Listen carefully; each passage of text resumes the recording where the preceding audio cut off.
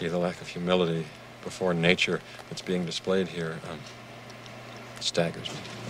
Well, thank you, Dr. Malcolm, but I think things are a little bit different than you and I had feared. Yeah, I know. They're a lot worse. Now, wait a second. Now, we haven't even seen the No, part where Amy... Donald, let him talk. There's no reason. No, I want to hear every viewpoint. I really do. Yeah, don't you see the danger, John, inherent in what you're doing here? Genetic power is the most awesome force the planet's ever seen, but you wield it like a kid that's found his dad's gun. It's hardly appropriate to start hurling generalizations. If I may, I'll tell you the problem with the scientific power that you're using here. It didn't require any discipline to attain it. You know, you read what others had done, and you took the next step. You didn't earn the knowledge for yourselves, so you don't take any responsibility for it. You stood on the shoulders of geniuses to accomplish something as fast as you could, and before you even knew what you had, you patented it and packaged it and slapped it on a plastic lunchbox, and now you're selling it. You want to sell it. Well, I don't think you're giving us our due credit. Our scientists have done things which nobody's ever done before. Yeah, but your scientists were so preoccupied with whether or not they could, they didn't stop to think if they should.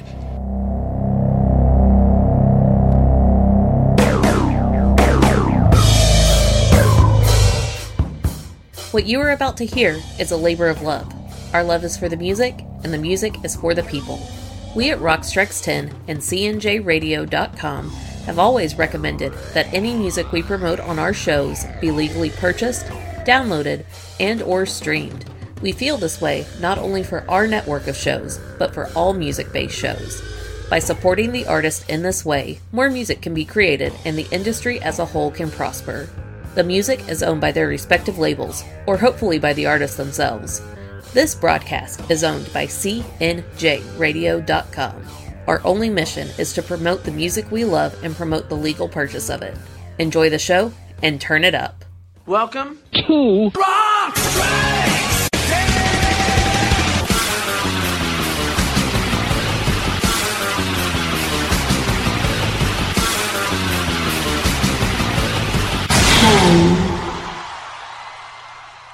Welcome to Rock Strikes 10, the show guaranteed to always give you 10 songs, no more, no less. My name is Joey. I want to thank everybody for tuning into the show here today, especially if you're doing it at the central station of CNJRadio.com. Okay, welcome to the halfway portion of the top 60 albums here of 1993, officially here on Rock Strikes 10, the best albums of that year, according to myself here, Joey. So let's get back into the countdown. Coming in at number 30 is a band that I know that I've been putting up there for consideration over the last few years of doing these 90s countdowns. And I'm trying to remember if they made it on here. I, like a lot of people, probably take this band for granted, if you even take them at all out there. But this band right here, All, had a strong album in 1993 called Breaking Things. And let's say I haven't included any of their albums in the last few years on these countdowns. That would mean that I'm a bigger fan of their replacement singer than their original singer, weirdly enough.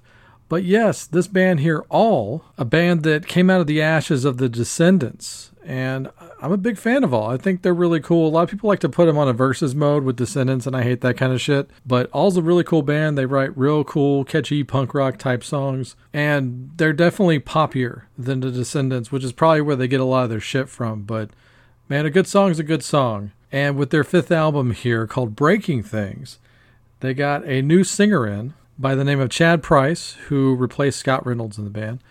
And this record is good, man. If for some reason you're out there, let's say you're a hardcore fan and you didn't want to give him a chance after Scott left the band, you really should have, because they never really lost any ground with me. Apparently, they might have improved a little bit. So take that for what it's worth.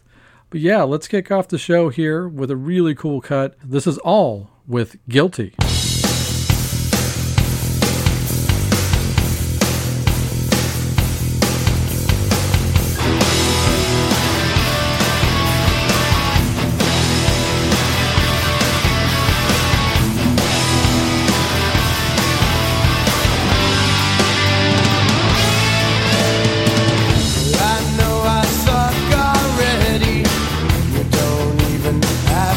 Tell me I'm guilty.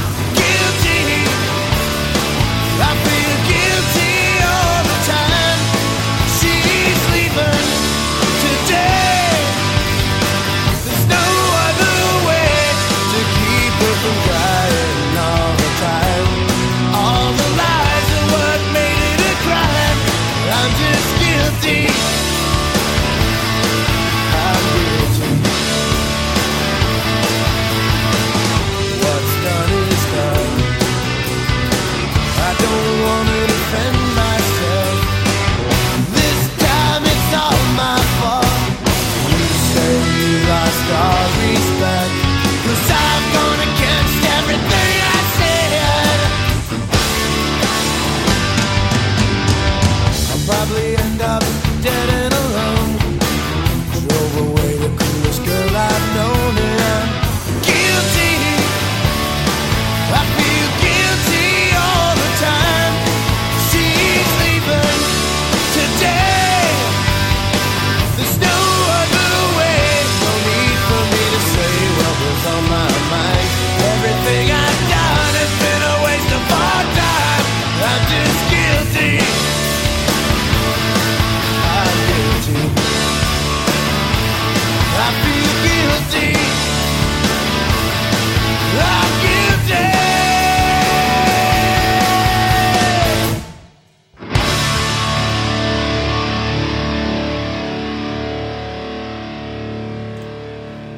Kicking off the show here today and coming in at number 30 here on our top 60 albums of 1993 countdown here on Rock Strikes 10.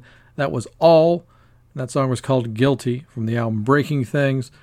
Definitely the first time I heard that song, it was being used on the movie soundtrack to Mallrats, which in this timeline that we're following, Clerks isn't really much of a thing, especially in my brain.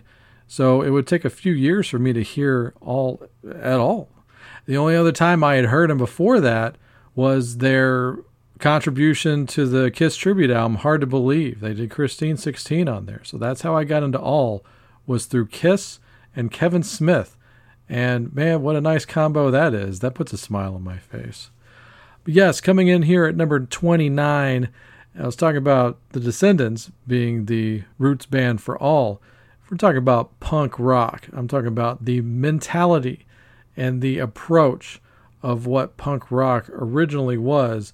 You pretty much don't get more punk rock in attitude and execution than you do with our number 29 band, and that is Fugazi. Fugazi. Yes, in 1993, they put out their third full-length album called In on the Killtaker, produced by Ted Nicely, who is probably a friend of a friend. And he got a hell of a sound out of Fugazi on this one, man. It's hard to really pick a favorite record. It might depend on my mood, but let's just say at this point in this timeline, they're all tied for first, because I don't know if I could say that In on the Killtaker is any better than Repeater or vice versa. Stuff like that. This album is damn good. Just solid AF. So let's get into it right here with a band who at this point in the timeline is definitely still putting on $5 shows. Here's Fugazi with Rend It.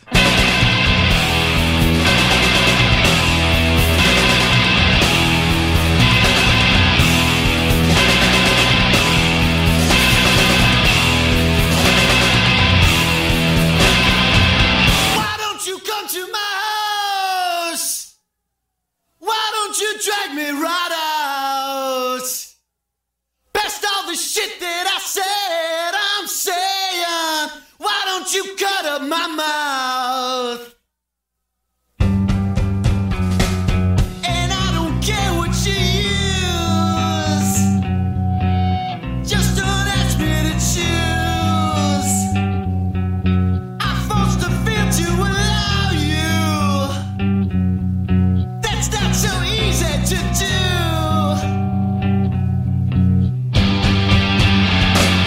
I say what I said. I want you to hurt me. Surrender, render, it's yours.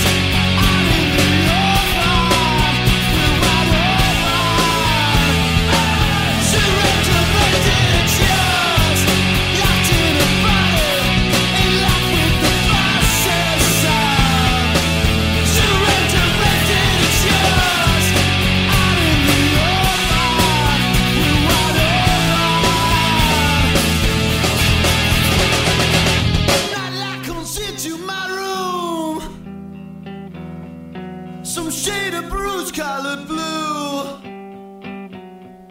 moves through my mind like a chemical imbalance on schedule. My tasting face to the floor. Passive object, I'm sure.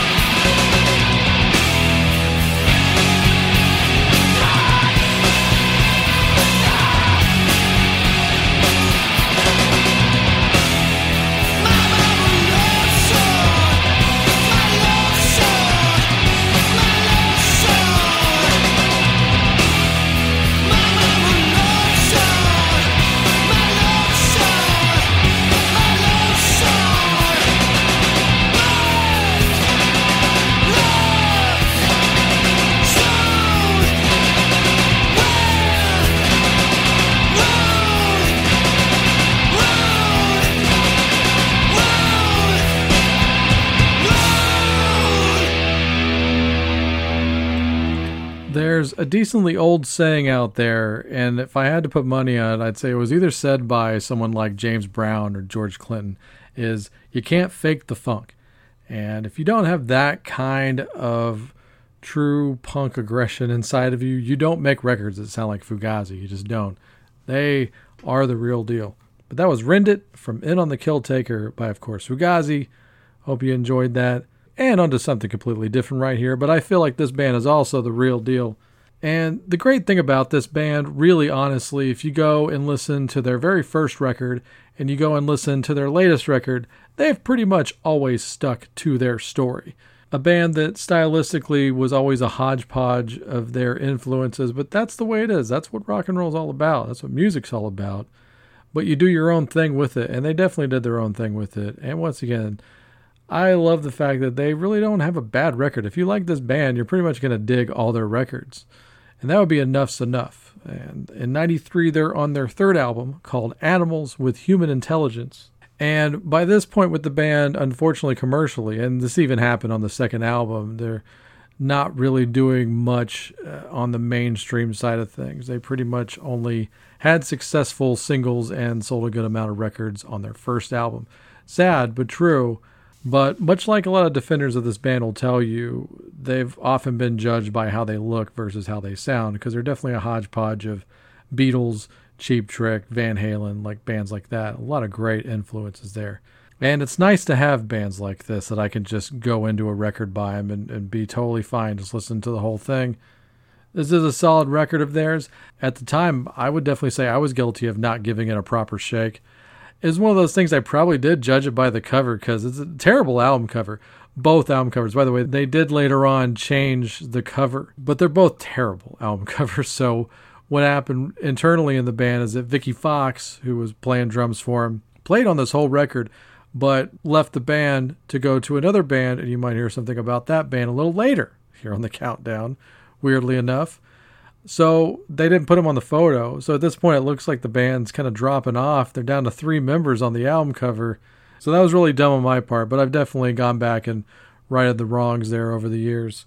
And I gotta say, by the way, when I do these episodes, if I'm going to go on Wikipedia, I tend to use what I call the wiki box, the part that says where it was recorded and what date it came out on and what the producer was and the running time. I try not to go further into it because I don't want to start quoting it. But what a weird entry in the Wikipedia for this album. It says that track 3 on this album, Right By Your Side, was covered by a band called The Tuesdays in 94. But then later on, probably, let's be honest, because of the Tuesdays record, was covered by an act called Malik Yusef, which apparently Kanye West played a big part on that record. So that's weird right there that an Enough's Enough song on a random album of theirs got covered twice by notable artists, and the fact that now there is only 1 degree of separation between Enough's Enough and terrible person Kanye West. Yeah, only in the music business, right? Only in the arts. Okay, but let's get back to the actual Enough's Enough record here in 93 called Animals with Human Intelligence. And I'm not going to even play that song because my favorite song on this album happens to be this song right here. It's called These Days.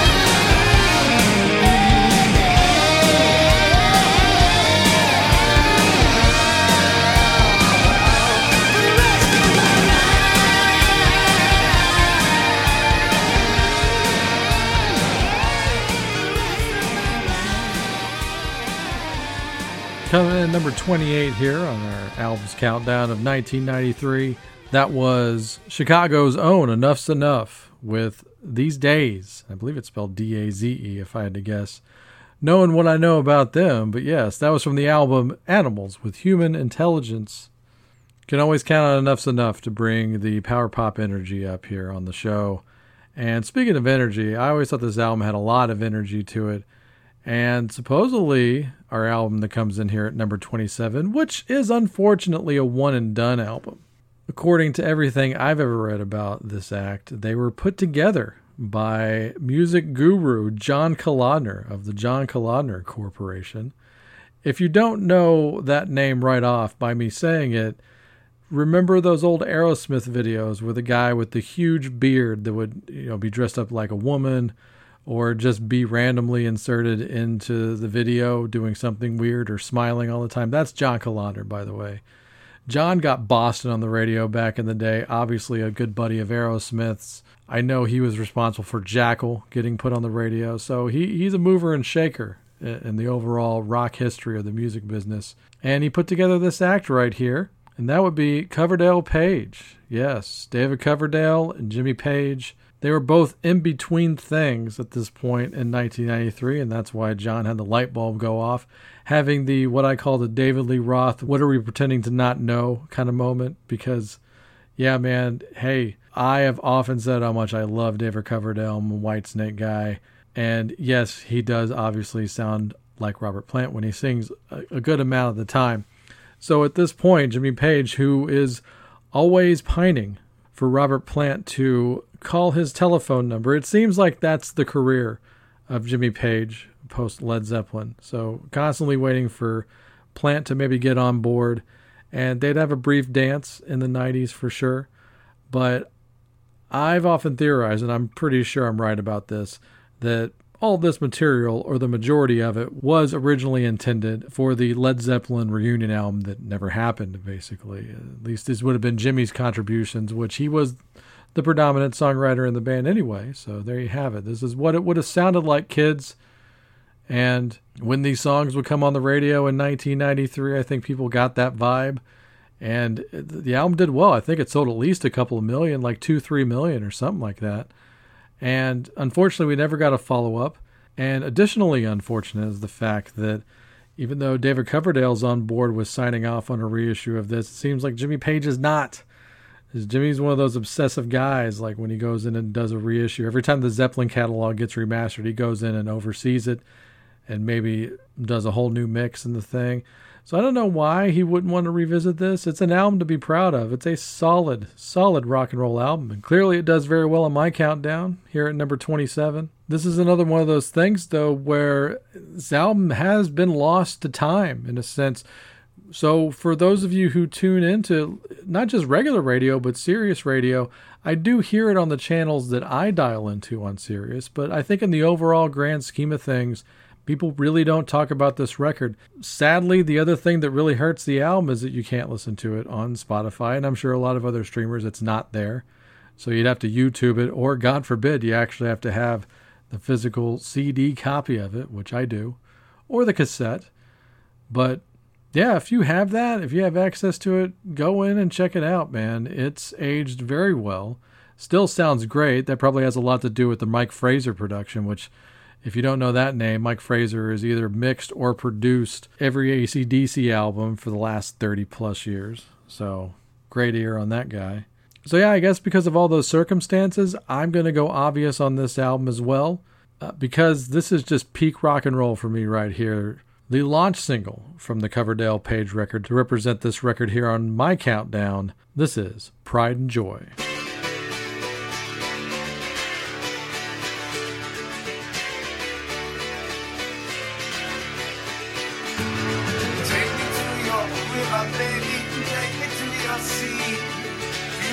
My soul and pour your ocean over me. Lead me to your chamber where you sleep at night. Scratch your name across my back, make me feel alright. Count the best time I've ever had. You look so good, oh baby, you must be bad.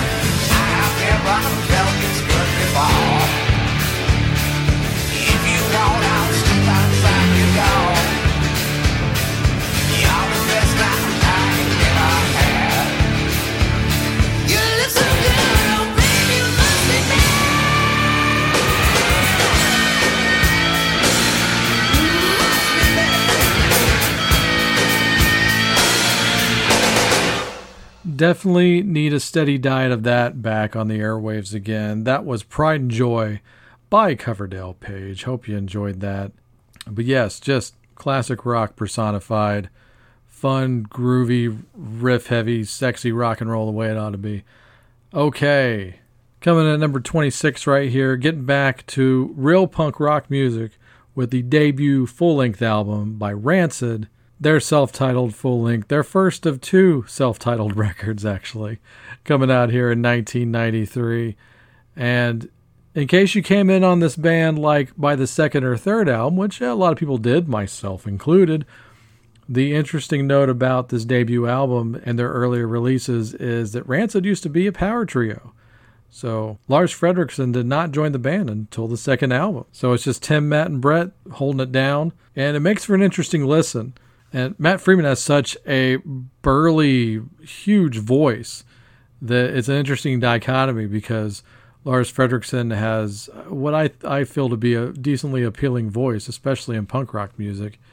And I mentioned the other self-titled Rancid album kind of in brief there, but in 2000 when they would do that, Matt would actually sing lead vocals again, and he really wasn't doing that so much at all after Lars joined the band, so I guess that was a way of paying tribute to the debut record there. I never put that together until now. I just had that light bulb moment. But yes, back to the original first self-titled record by Rancid here in 93. Rancid's one of those bands where it's a generic term, but you definitely know what you're going to get with them. So you either love it or hate it, and I happen to love it. So here's my favorite song, and has been pretty much forever, from the first album. My favorite song from this record, it is called Rejected.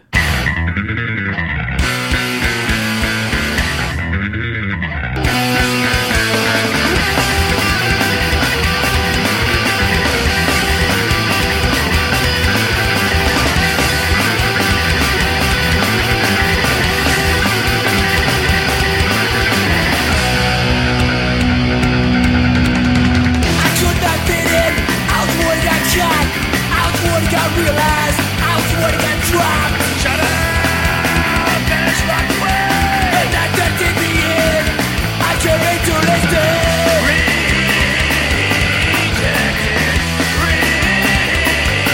rejected. Crossing bridges in the land of the forgotten. Rejected.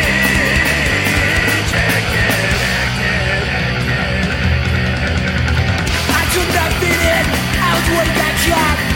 What got realized, I was what got dropped. Distrust, that never saw. Defeated distrust, I was a victim of. Rejected, rejected. Crossing bridges in the land of the forgotten. Rejected.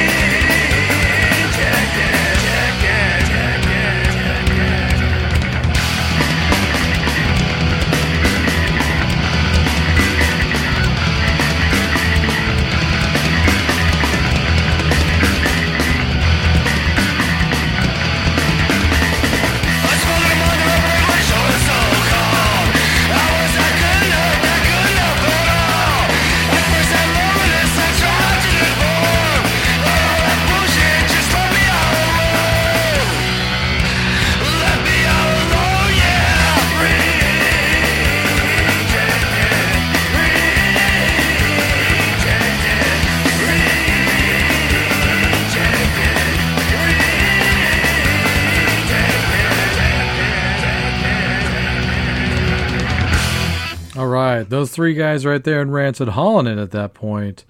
That was Rejected from the self-titled Rancid debut right there. And we get to number 25 with a band who definitely deserved better in the overall grand scheme of things. Always a critical darling, but never really got over with the record-buying public. And it's real sad. But if you know, you know. And Red Cross, Reddkross, they come in here at 25 with their album Phase Shifter, which I believe is their fourth full-length record, self-produced, and they just got a great sound to it, man. They know how to write a tune for a band of brothers that came out in the 70s, all the way back from there, and they're definitely 70s at heart. They know when the best music was made, and it seems like they've always tried to do right by the decade of their youth. And I feel like they did the 70s justice throughout their career. Just a cool band that you should really, really check out if you've never given them a chance. Much like I mentioned earlier with All, the first time I got into them was hearing them do a Kiss cover. They did Deuce really early on in their career. And then later on, when I finally listened to one of their records top to bottom, I'm like, man, these guys are real good. And another thing of note that definitely needs to be said is that Stephen McDonald, one half of the brother team here of Red Cross, along with his brother Jeff, Stephen McDonald has been playing bass in the Melvins for a long time now, which that was always the revolving door. Like Spinal Tap drummers, you could never settle on a bass player for the Melvins, but he has lasted longer than anybody. And he's great in the role, and I'm glad he's there, so it's just nice to see that. Two bands that I'm a big fan of basically kind of coming together in a sense. But back to Red Cross. Check out this album, Phase Shifter. It is quite good. Of course, yes, it comes in here at 25. And I'm just going to go the opening track route because this is the first thing you hear if you put the record on. It's got this weird like couple of second intro and then it goes into the actual song. And man, when this thing drops, it's going to blow you away. I feel like I could really build this song up and it'll still deliver. So here is Red Cross with Jimmy's Fantasy. Enjoy.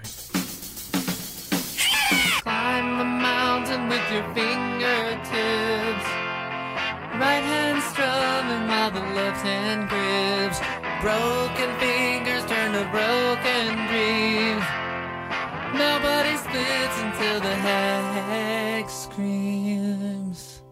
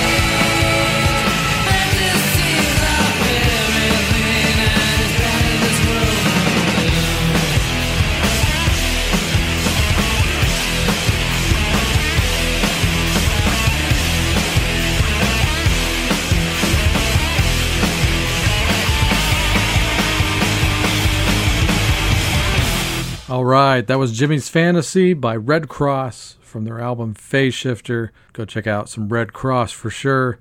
Some great rock and roll right there from some dudes that really mean it. And I feel like this next band always really meant it. Despite the fact that this band had some success early on with their first album, it's that cliche that I would like to use, where the second album is the real first album, because they really came into their own with this one. So the sophomore album by Blur, called Modern Life is Rubbish, came out here in 93. And from what I understand, they came out to America once She's So High and the first record started selling a little bit. And it's weird, the early 90s, as far as UK imports, especially that were leaning on the guitar rock side of things, were definitely very poppy still, and definitely had some dance pop elements to them, like an EMF or a Jesus Jones and stuff like that. And it seemed like Blur was going to be part of that scene. And if you go and listen to the Leisure album, it doesn't really sound like they're going to be part of that scene, but they definitely got lumped in with those bands for sure. And that's just what happens sometimes. Lazy music journalists and all. So they came out to America. They didn't go over well, apparently. And they came back to the UK pretty disheveled. And they felt like not only did they not get over in America, but I think they felt like they were falling out of favor in the UK as well, because things were changing at a rapid pace.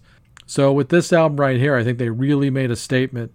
And I don't think it sold all that well. I think it actually probably sold less at the time than the first album, if I have it right. But it's what they say. It's the record you had to make in order to really get your career going. So this is an important record for the band. It's definitely an improvement from Leisure, in my opinion, and a lot of people's.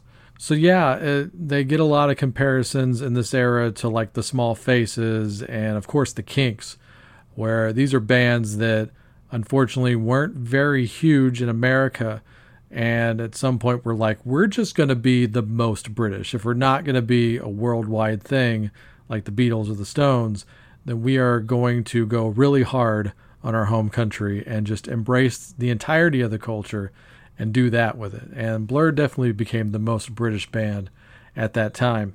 At least that's how I feel about it. When I listen to their songs, you get an idea of how they live and the kind of people they meet. And I think that's really cool.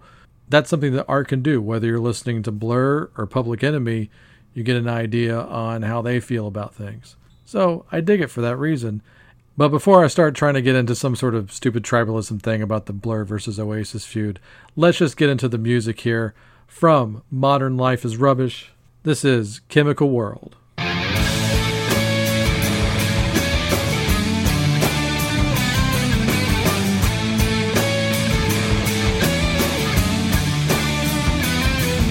The piney girl has had enough of the blues.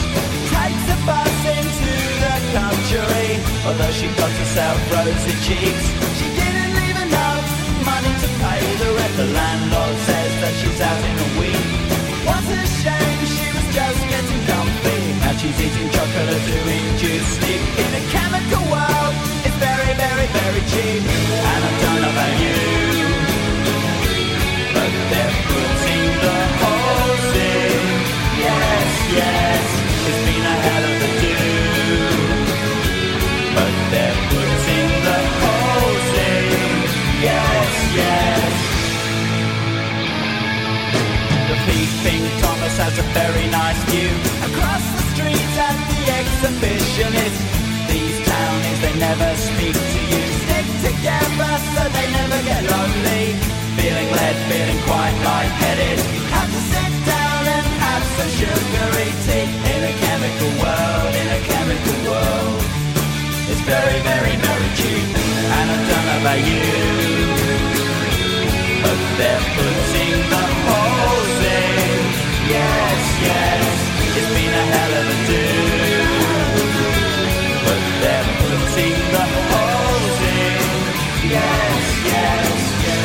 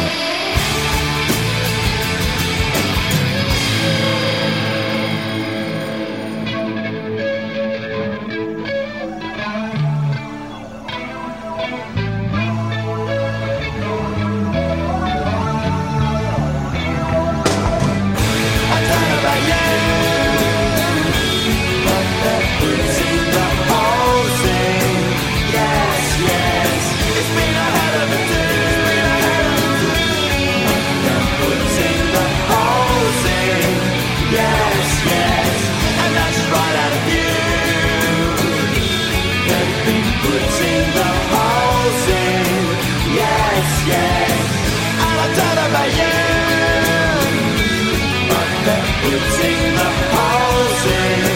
Yes, yes, yes.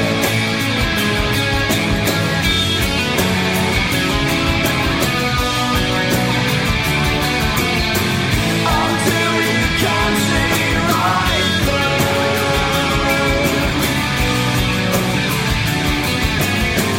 Until you can see right through.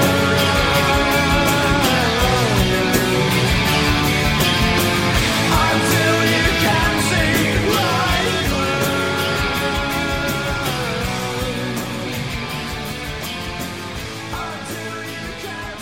through.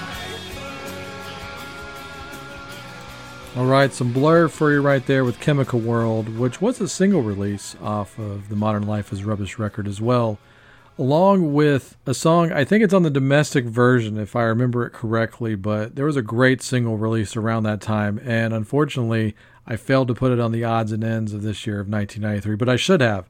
That's one of those things where I swear I made a note and I think it got erased or something.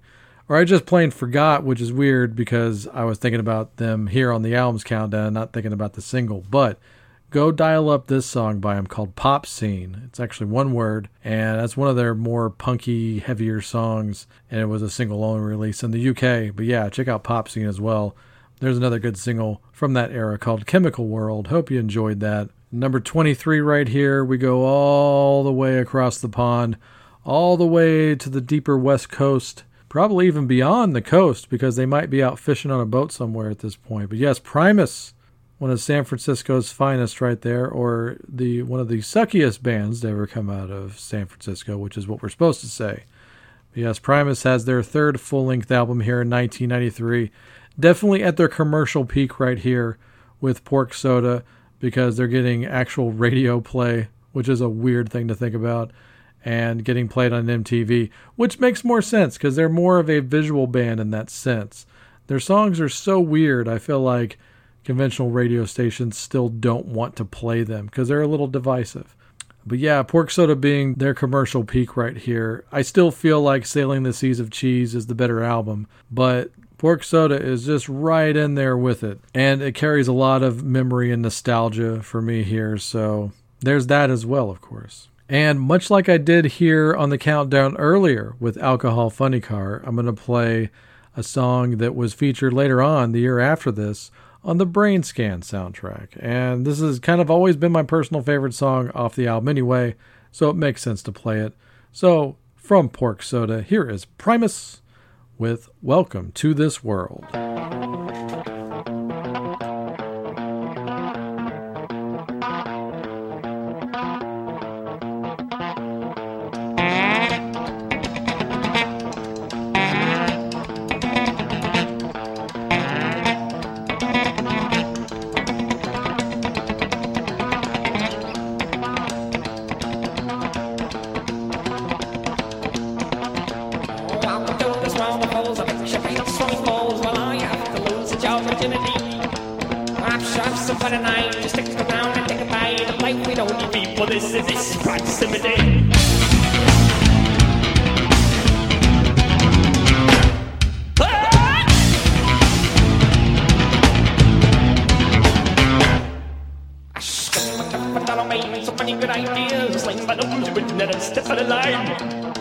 But if I had my way tonight, the chances are I think I might have turned the sour wine to grapes of wine, grapes of wine. Welcome to this world.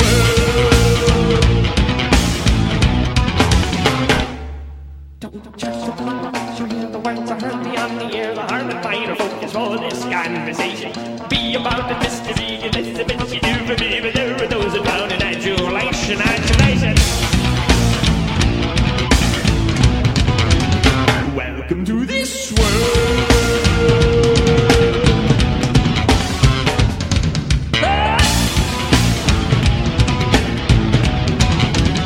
Welcome to this world.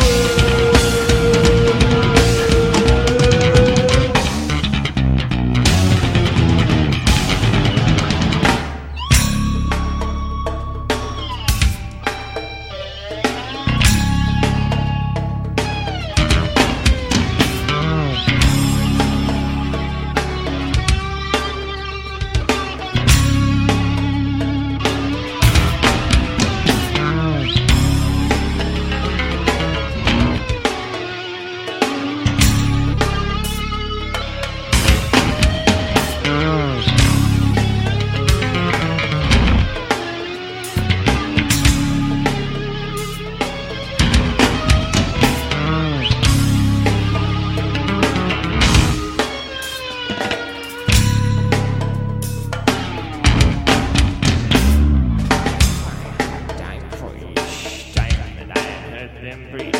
Why have wicked thoughts upon my brain?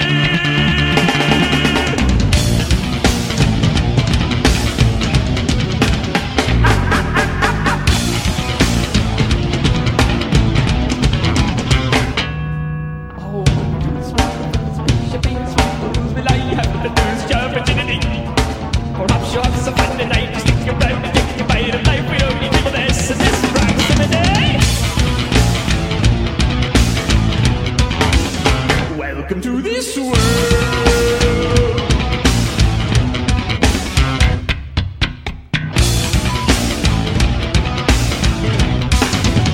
Welcome to this world.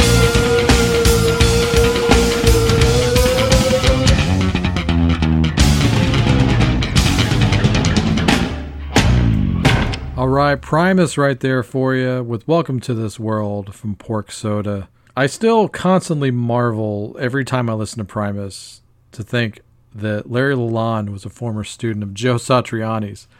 When anybody associated with that kind of guitar playing, you would tend to think it'd be, a shredder type like a Steve Vai or Alex Skolnick or something like that. But man, Larry, talk about a guy that carved his own sound. One of the true originals in the history of rock guitar right there. Larry Lalonde from Primus, but there you have it. Fun stuff there, Pork Soda. Not a bad record to go and revisit. It's aged well. And this next one right here, for my ears and my taste, I feel like it's aged pretty well. I wasn't sure where this was going to fall in the countdown, and it comes in at a very respectable number 22. Maybe much to my surprise, because maybe a lot of the hang-ups I had with even enjoying this might be due to the fact that this guy's kind of a comical figure in the rock world right now. But in 1992/1993, and even before that, of course, I thought Vince Neil was a really cool dude. So whenever him and the rest of Motley fell out there at the end of 91 going into 92, I still feel like I didn't take sides. I was thinking about the parallel between like Van Halen, for instance, and how this was going to go. So I felt like I would still enjoy both things. And I did, pretty much for the most part, actually. So when Vince put out his first solo album here, Exposed, which if it's a race, he definitely beat Motley to the punch by a good year and a half. Vince came out of the gate in 93 with his first solo album, produced by big-time super slick producer Ron Nevison, who, if you don't know that name offhand, he did some records for the Babies. He was kind of the go-to guy in the 80s for veteran acts that wanted to get back on the radio. So Hart used him and Ozzy used him, and he was the producer of Crazy Nights by Kiss, that guy. And with all those elements coming together, I think this is still an interesting album. I could theorize that this is a calculating 90s sounding record, because they use a lot of futuristic sounds on here and stuff like that. And a lot of that's definitely due to the fact that Steve Stevens is the now lead guitar player for Vince Neil at this point. Steve, who was playing in Jerusalem Slim with Michael Monroe, if you remember that record from last year's Countdown. So now we're at the second instance of Vince Neil fucking over Michael Monroe in his career. However, speaking of Ozzy, in that actual era of Ozzy, the Ultimate Sin era that Ron Nevison produced, I forgot about this, but I definitely remember reading it now at the time, is that Phil Suzanne, who was Ozzy's bass player, and he wrote a lot of songs for Ozzy lyrically. He was in the early on stages of this Vince Neil band writing songs with Vince, who did need help writing songs, much like Ozzy. And apparently he was supposed to be the bass player in the band too, but it didn't really happen. I don't know what happened. I still don't know. But at the end of the day, Steve Stevens became the lead guitar player, and what was that guy? Robbie Crane, who kind of looks like Steve Stevens' little brother or something. He wound up being the bass player, but I think he played rhythm guitar on this album. And I can't remember the name of the guy who kind of looks like Robin Crosby that was the other guitar player. Damn, I feel bad now. But the aforementioned Vicky Fox, who played drums on the third Enough's Enough album, came in and played on this album and left Enough's Enough to join Vince Neil's band. So there's all the fun, nerdy background on this record. The album is called Exposed, and I was surprised, actually, just because of the whole modern absurdity of what Vince Neil is and has become. But, man, this is still an enjoyable record for me. And fun fact for me This is like the second or third compact disc I ever owned, because I did that Columbia House thing and kicked off my physical CD collection with some Columbia House ripping off. But yes, I remember Exposed being an early CD of mine, so I guess I do have some nostalgia for this album still. But trying to listen to it with modern ears, I still like the record. I think it sounds good. It's a very stellar and slick production for sure. Definitely doesn't have the grit of what Motley would put out the year after that, but more on that next year. Until then, here is actually always been a favorite of mine from this album, and it never got any attention. I thought this was going to be like a can't miss rock radio hit single because it was just different sounding from the stuff I had heard up until this point. And it's got some crazy stuff going on through Steve Stevens' guitar, who actually opens up and shows off his flamenco influence, which years later I would find out that Steve actually has his own flamenco solo albums out there. So if you're a fan of this intro, then check out some of Steve Stevens' solo records. But I've laid enough track for you here. Here is Vince Neil with The Edge.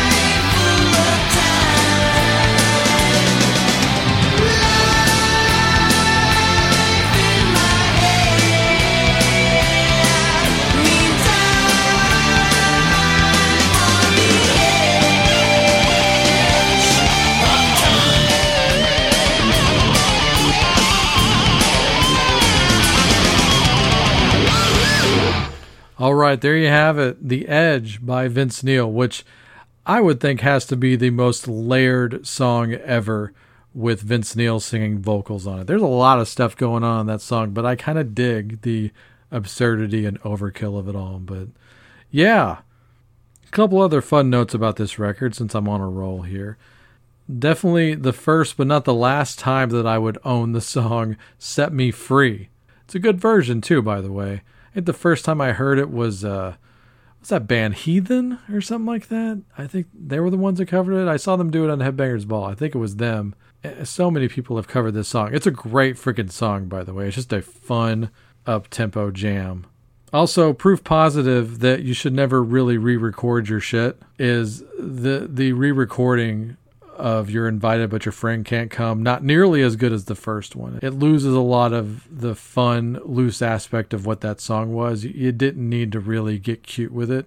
So yeah, that was a bad idea. Maybe they should have put one of the other covers that Vince had recorded for this album. Like, weirdly enough, he did apparently cover I Want to Be Sedated during the sessions for this album, and also Rod Stewart's Blondes Have More Fun. That would have been a cool thing to include on there as well. But yeah, the only other thing I thought, listening to this record for the first time in a long time, is the song Living is a Luxury. I can easily hear Billy Idol singing that song. So maybe that was a leftover that Steve Stevens had kicking around from his Billy Idol days. Thankfully, all is right in the world. Vince is back with the crew, and Steve is back with Billy Idol. So, yeah. What a difference 30 years makes, eh?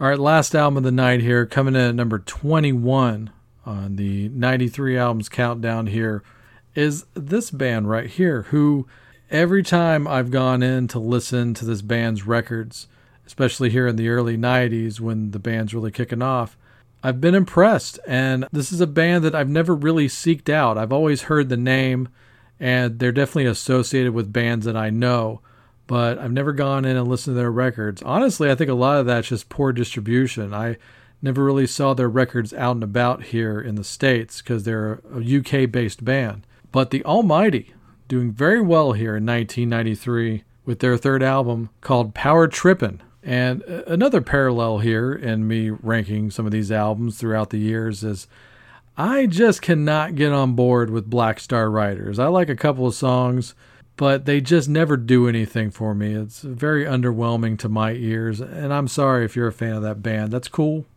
since you're totally allowed to be a fan of anything you want. But yeah, the fact that this is the same guy that sang for The Almighty, but stylistically, these bands are completely different. So this is probably another reason why I like this band more. I just think this band is really cool. They had a really cool original sound, and they definitely deserved better. They should have been a force in the music world in the 90s. I think Almighty is a cool freaking band. So there you go. It's kind of a backhanded compliment in a sense to Ricky Warwick, but man, your first band was really, really cool. So with this third record right here, Power Trippin', another fun thing of note, it was the debut of one of their new lead guitar players, a guy named Pete Friesen, who before this had done a couple of tours with Alice Cooper. So that's how I know that guy. And yes, that was the Pete in Wayne's World that actually has a line in the movie. But yeah, it proved to be a good move to bring Pete into this band right here, because Power Trippin' is a very quality rock album. If you're into hard rock, the kind that leans into the heavy metal a little bit, but still has a little bit of a foot in the classic rock thing, then this is a band that you definitely want to check out if you've never given them a chance before. And the cool thing is, of course, we can all do that now with streaming. If you're an adult and have a smartphone and stuff like that. And I guess the records did well enough, or someone thought enough of them to put out like these big expanded versions of these records. So you can listen to the record and you can hear like a live show from that era. So I love that kind of stuff. I love bonus tracks. You get to hear the covers and B-sides that were on this. You want to hear him do a couple of Neil Young covers? Well, dial into the expanded version of Power Trippin'. So there you go. There's my commercial for this band. I get no money doing that, but I'm a believer in this band. I can't wait to hear what they do next.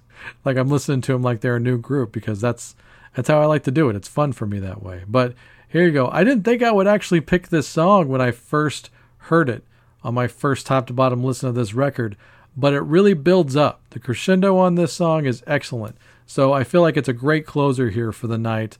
So here is The Almighty with Jesus Loves You, But I Don't.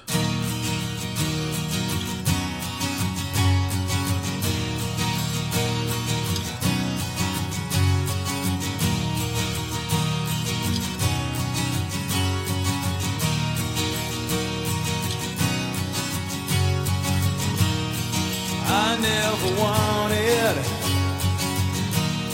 and I never needed. I never begged, and I never pleaded to a God unknown that I won't let in. 'Cause religion is business, there's money in sin. You're blind and offended when reality hurts. I've never seen Jesus inside a church. I've prayed I won't pay to be saved.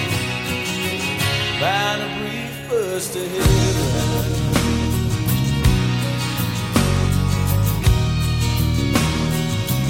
Find a brief bus to heaven.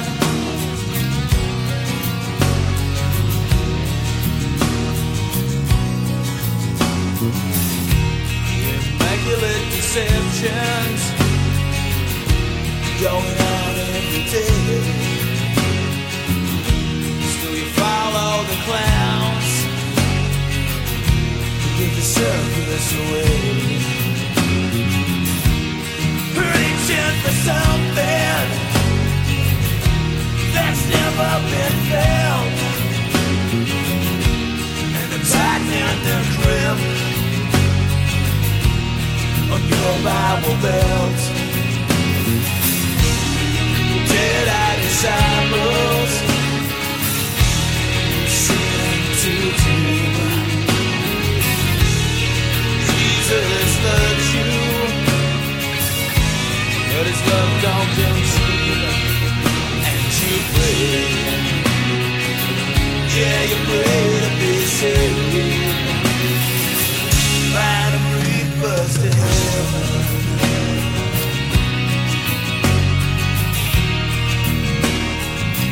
Find a brief bus to heaven.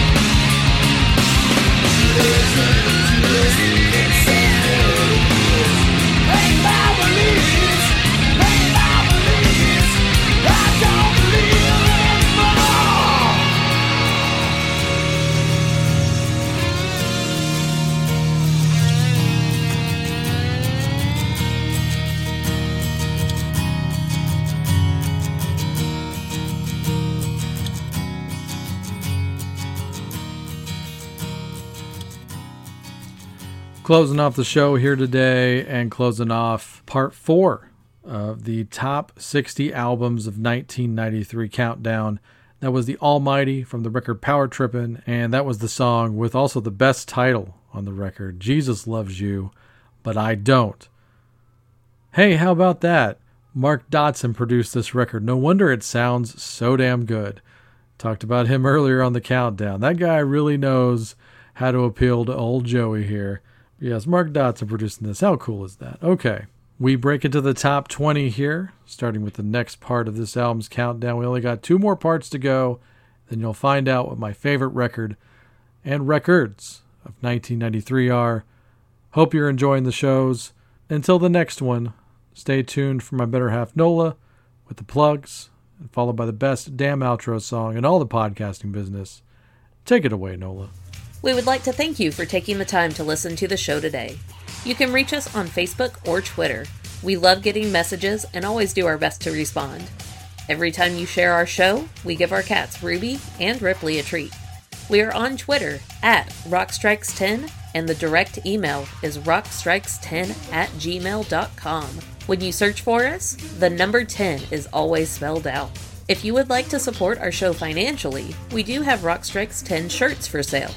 For $20, we will ship you out a high-quality, soft-as-heck, next-level branded shirt and a button.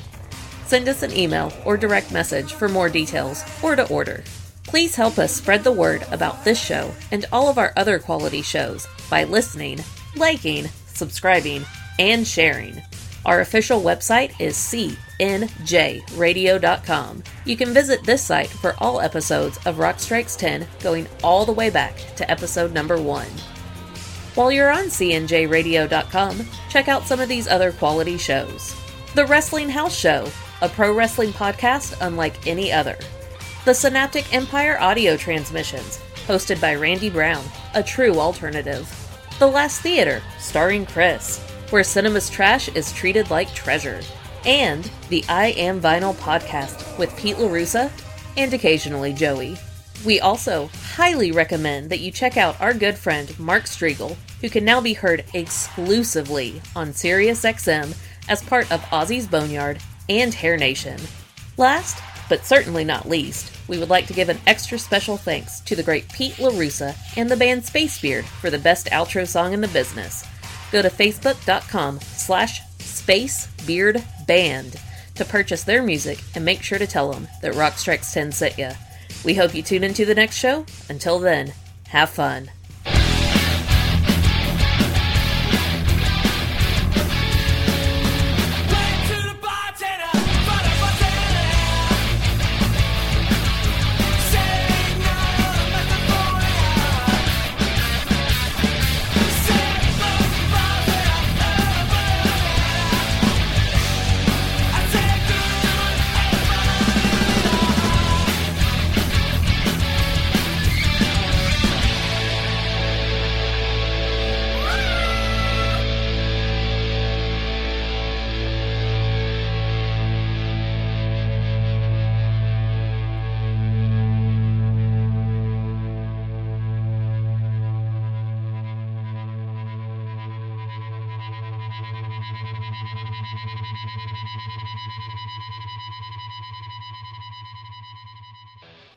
Post-game show is brought to you by... Christ, I can't find it. The hell with it.